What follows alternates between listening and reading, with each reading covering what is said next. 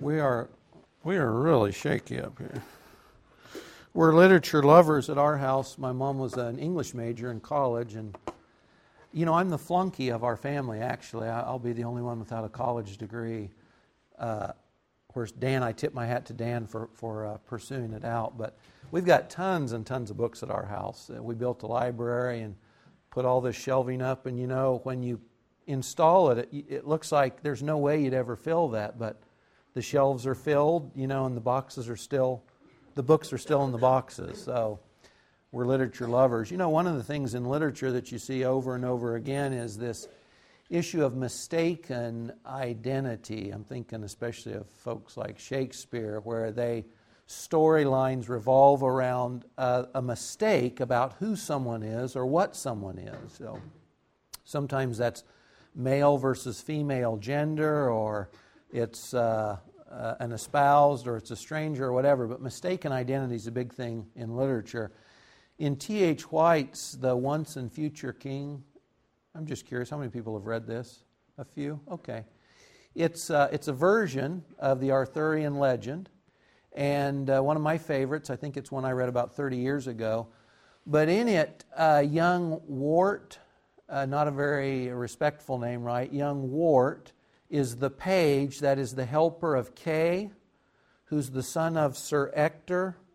And Arthur, Wart, is on one hand kind of told that he's the son of Ector, but he knows he's really not, and everybody else knows he's really not.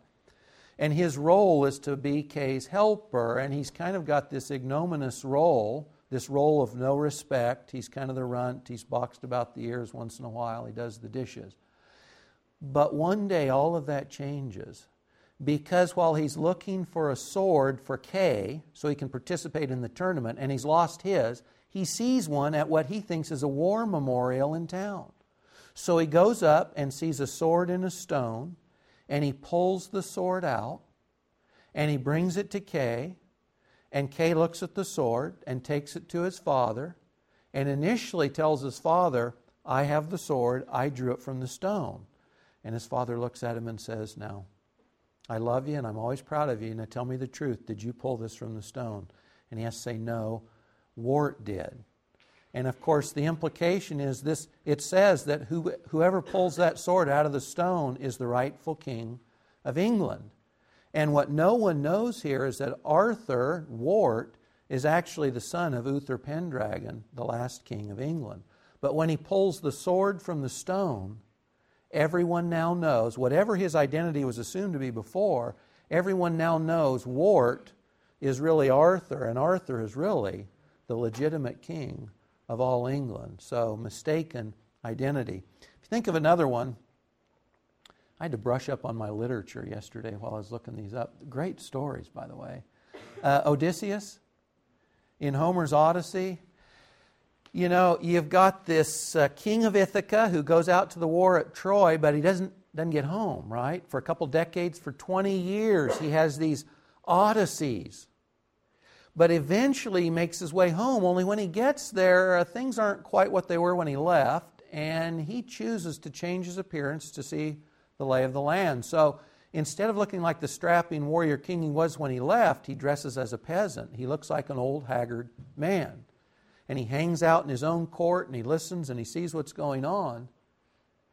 And he's assumed to be an unworthy fellow and a penniless pauper until he takes the challenge that his wife, Penelope, issued to all these would-be suitors who are eating him out of house and home, that if they can bend his bow and shoot an arrow through the hole in 12 axe heads stood up in a row, she'll marry that person. And all these strong warrior guys in his court try the bow, and none of them can.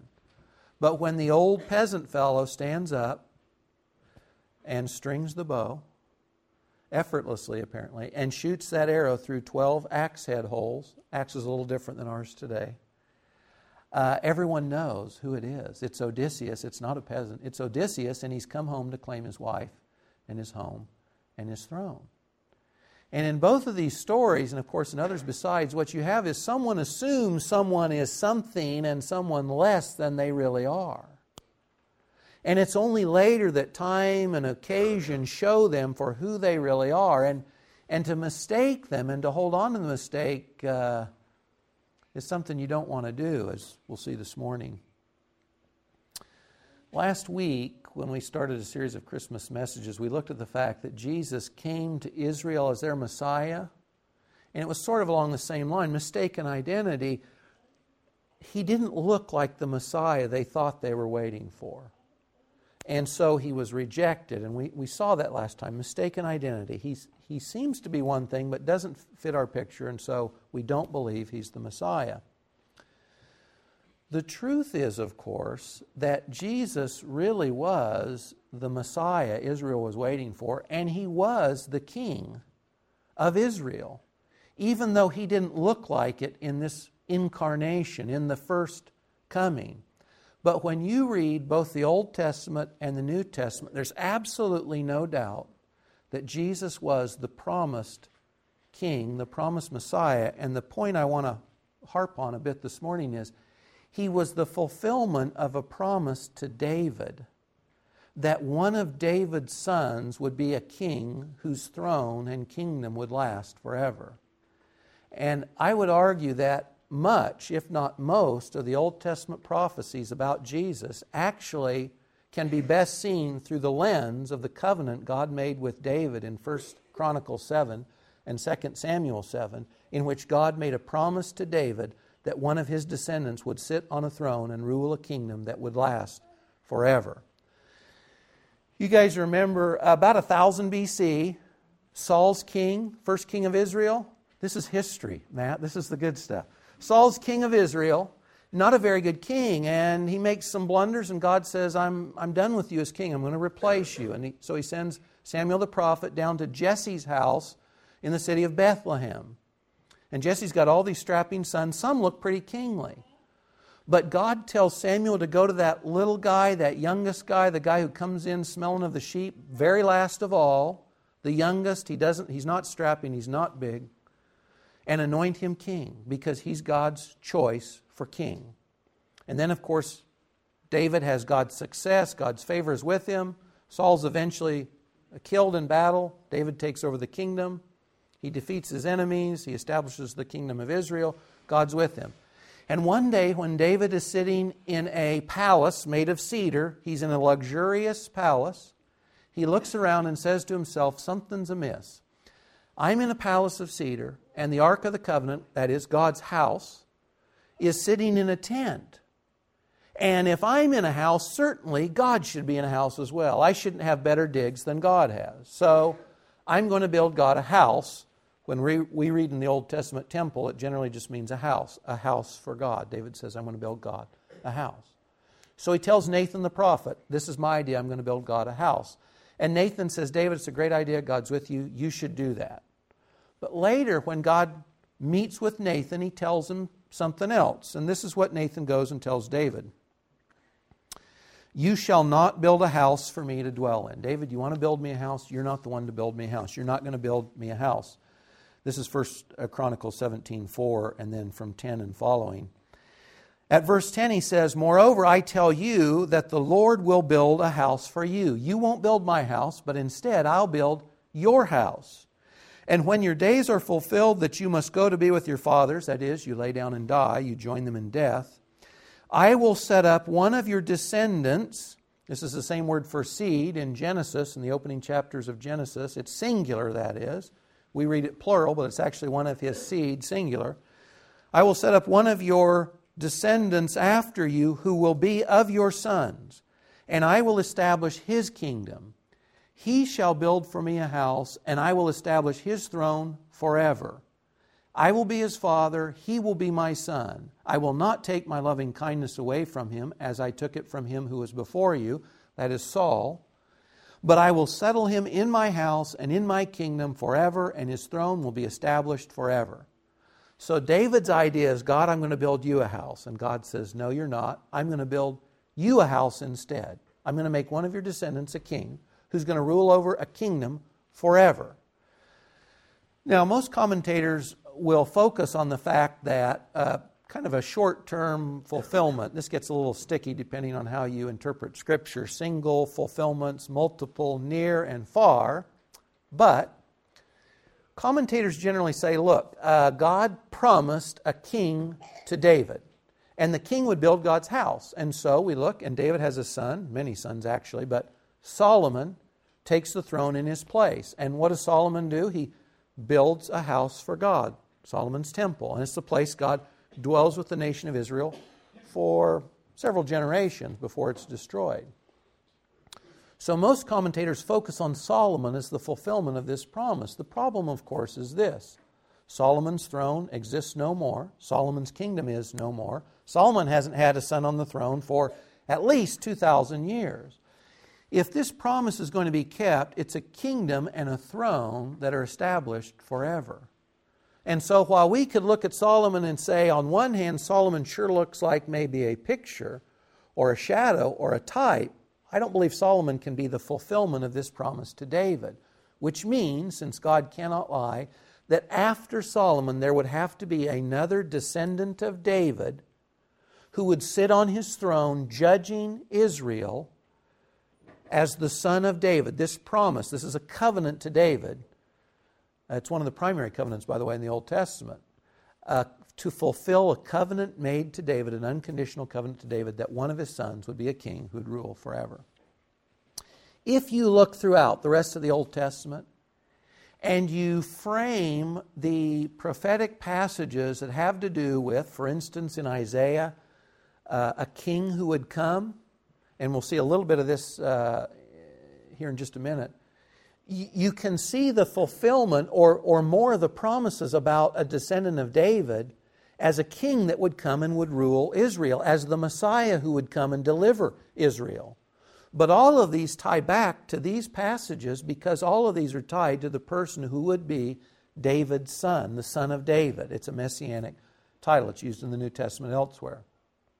They all tie back to this covenant and this promise that David would have one who would sit on his throne and judge the tribes of Israel and larger.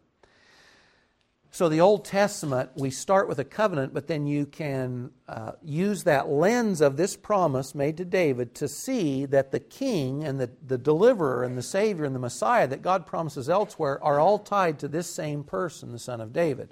When you get to the New Testament and the stories that we're more familiar with Jesus' birth on the earth, it's clear that Matthew and Luke both want us to understand the same thing, and it's this.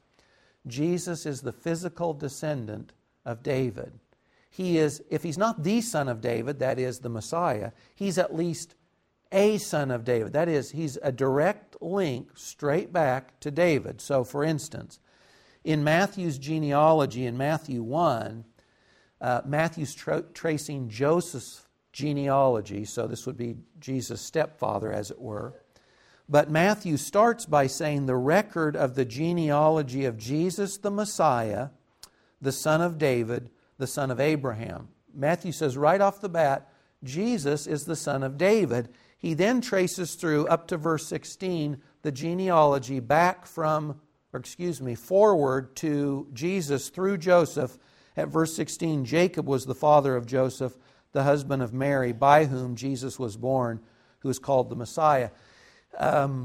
Adoption's treated a little bit differently for us today than it was in the ancient world, but you guys know that if you adopted a person, for instance, if a Roman adopted a non-Roman, you see this in the movie Ben-Hur, the adopted person, typically a son, he took on all the rights of the parent. He became the heir. We don't tend to think in these views today. He became the heir. He assumed all the rights, all the privileges of the adopting parent. And that's the thought here. Joseph was Jesus' adoptive parent. And so it's legitimate for God to show us that through his stepfather, through his adoptive father, Jesus traces his lineage right back to King David. Joseph was David's direct descendant. Joseph had, if you will, a claim on the throne of Israel. And certainly his son Jesus did as well. If there's any ambiguity left in Luke 2 verse 4, Luke tells us the same thing. The census is commanded. And so Joseph went up from Galilee, where he's living up in the northwest, from the city of Nazareth to Judea to the city of David, which is called Bethlehem, because he was of the house and family of David. Where does David come from? Bethlehem, that's his city. That's where Joseph, who was his direct descendant, went down to register. Luke has a genealogy in Luke 3, which is actually Mary's genealogy. So in Matthew shows us that through his adoptive stepfather, Jesus traces his lineage straight to David. And then Luke tells us in Luke 3 that biologically, through Mary, Jesus traces his lineage straight back to David as well. In Luke's lineage, you'll see Jesus doesn't come from Solomon because Mary doesn't come from Solomon. They come from Solomon's brother Nathan. But Nathan was David's son as well. So through Mary, Jesus is also biologically a direct descendant of David. And so Jesus is, if nothing else, a son of David, if not the son of David. But Matthew and Luke want us to make sure we get it. Jesus is in the straight line. He's a straight descendant of David. When you start reading the gospel stories, this issue of this claim to be the son of David, the promised king, comes up again and again and again. I'll quote Matthew most prevalently this morning because Matthew, of all the gospel writers, wants Israel to know Jesus is the promised king, so he makes more use of the Old Testament prophecies than any of the others. In Matthew 3, when Jesus is baptized, which is a great passage for lots of other reasons, in verse 17, when Jesus comes out of the water, do you remember what the Father says from heaven? A voice from heaven says, "This is my beloved Son, in whom I am well pleased." Now, we could talk about this from other vantage points, but think of this. Jesus is starting his earthly ministry. He's presenting himself as the Messiah to Israel. And the first thing that happens is God says, "This is my Son." Now, why is this important? Because for the prophecy about the Son of David to be fulfilled, the Son of David also has to be the Son of God. Psalm 2, and a great piece of literature where mankind says to God, "We're throwing your chains off of us." And God says, "Ha ha, that's funny because I've got different plans and I've got a king and I'm going to set him on my throne." In verse 6 of Psalm 2, God says, "I have already installed my king on Mount Zion." That is Jerusalem, my holy mountain. And God's king says this, "I will surely tell of the decree of the Lord. He said to me, 'You are my son.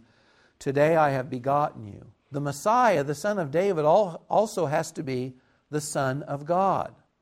And when you go back to the Davidic covenant in 1 Chronicles 17:13, God says, "I will be his father, he will be my son."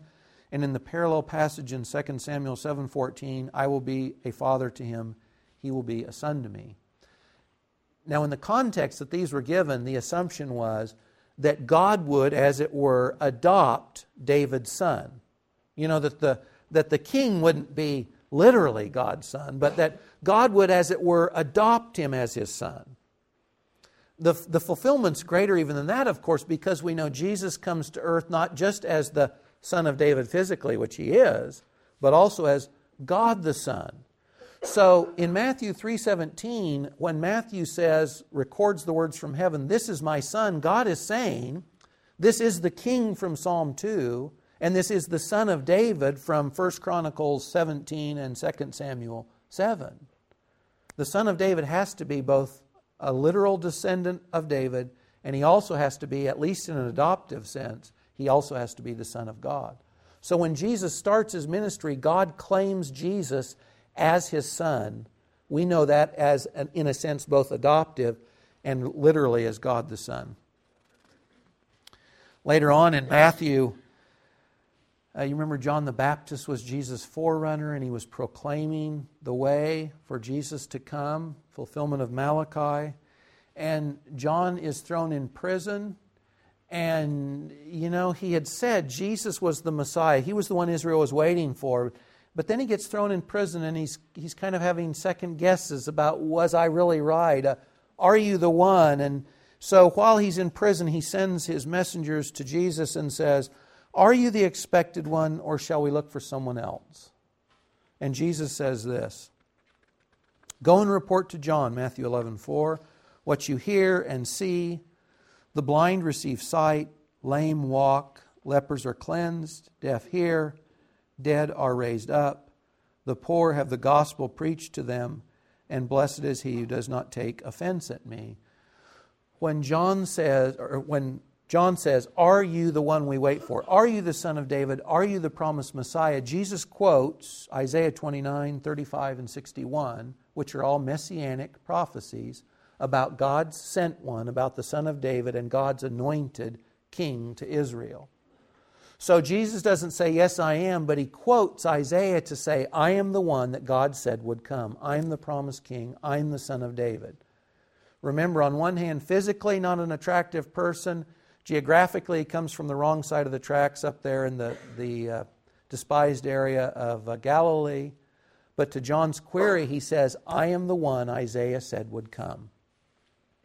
Or think of Palm Sunday passages when Jesus goes into Jerusalem on Palm Sunday. Matthew 21, verse 3 and on, the Lord has need of the donkey that the disciples take for Jesus to sit on.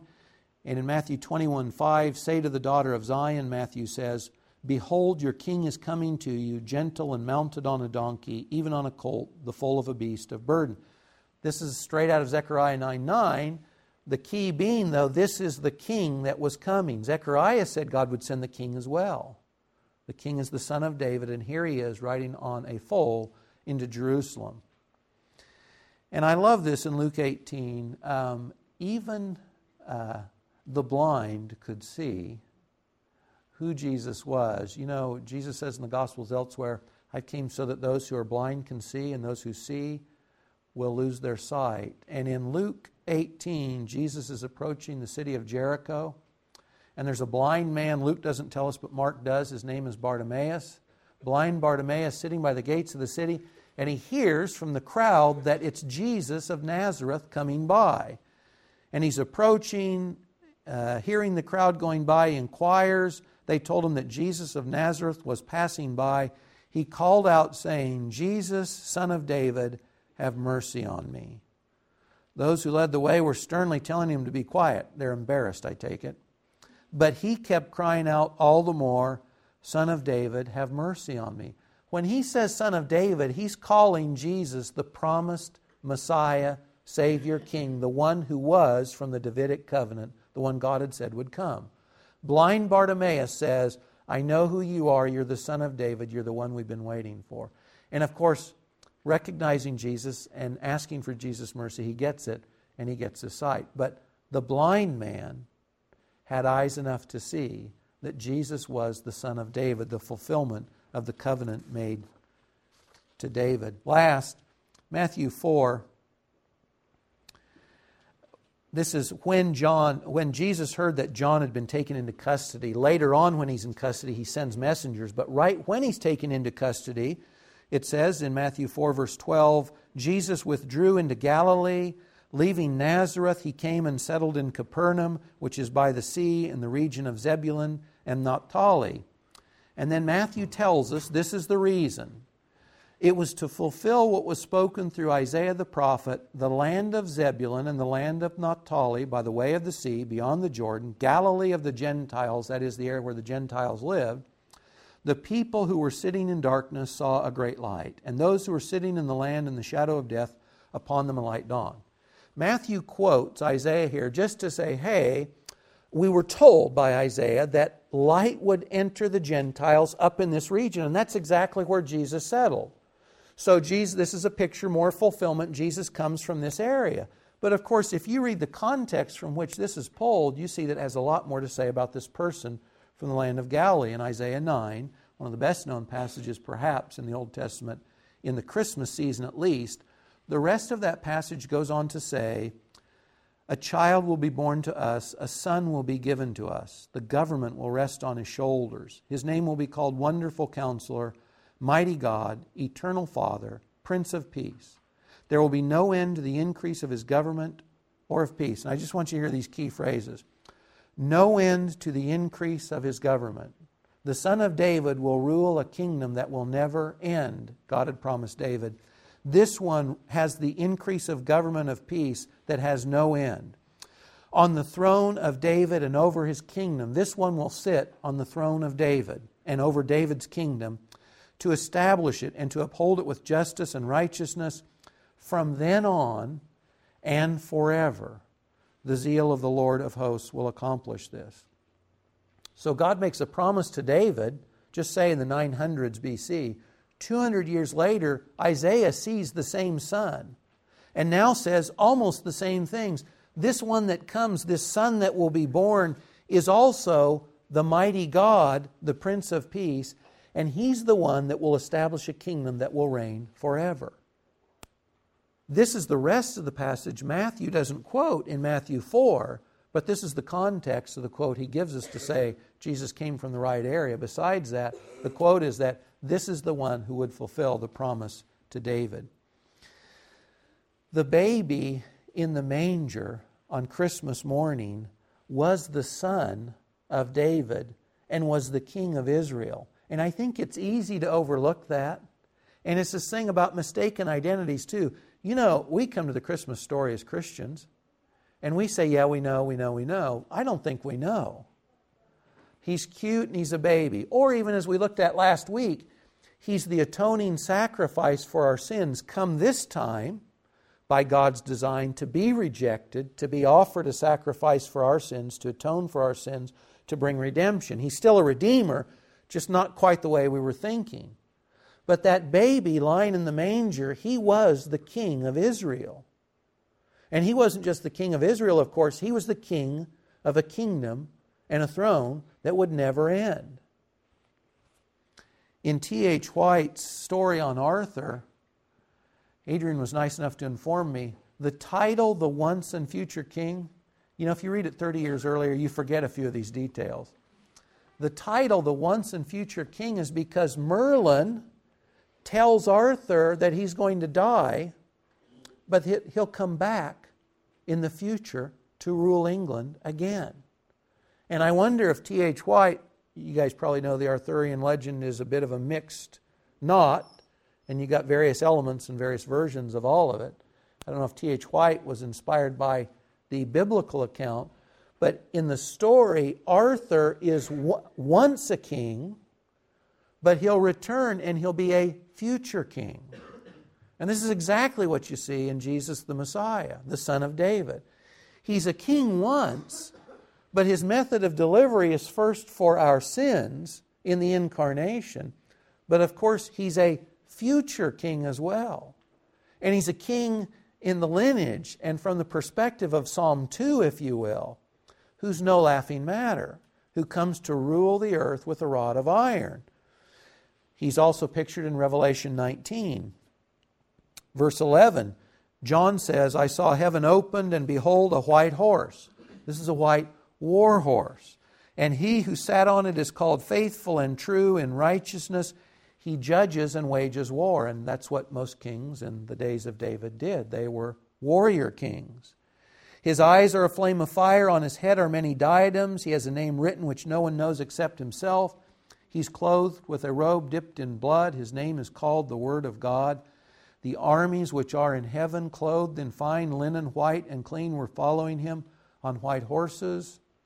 From His mouth comes a sharp sword, sharper than the one Arthur pulls from the stone, that with it He may strike down the nations, and He will rule them with a rod of iron. He treads the winepress of the fierce wrath of God the Almighty, and on His robe and on His thigh He has a name written, King of Kings and Lord of Lords. This baby, this Christmas gift baby that we think of in the creches and in the manger, this is who the baby was. This is who the baby grows up to be. And we slight deity when we pretend Jesus is anything less than the Son of David, the King of Israel, the King of Kings and the Lord of Lords. That's who He was in the manger. He was nothing less than that. It struck me as I was thinking about this, we live in the United States. You know, our whole history is democracy and republicanism. That is not the Republican Party, but a Republican form of governance. And you know, the beauty of this was, especially coming from Europe and a monarchy in which, you know, there was oppression and revolutions in France in which there's incredible bloodshed. The founders of our country said, we want to disperse the centers of power so that no one person can accrue too much power and take our individual liberties away from us. And it's worked pretty well, and it's still a pretty good model. But you know what? In the end, democracy is not God's model of governance. A monarchy is God's model of governance. And when we think of bowing down to someone, if we think of the Brits bowing to a queen or king, we're kind of like, what's with that? It's just a person. They're just like us. They put their shoes on in the morning like I do. They go to the bathroom. They get old and they die, which is all true. But God's version of governance is it's not a democracy. And we don't vote. God says, I have my king, and I've put him on my throne. And he'll rule a kingdom that lasts forever. And that's the one we have to deal with this Christmas. That one in the manger, he's the King of all kings, and he's the Lord of all lords. And let me just enjoin on you one thing for this Christmas. It's a busy time of year, and we have all kinds of thoughts.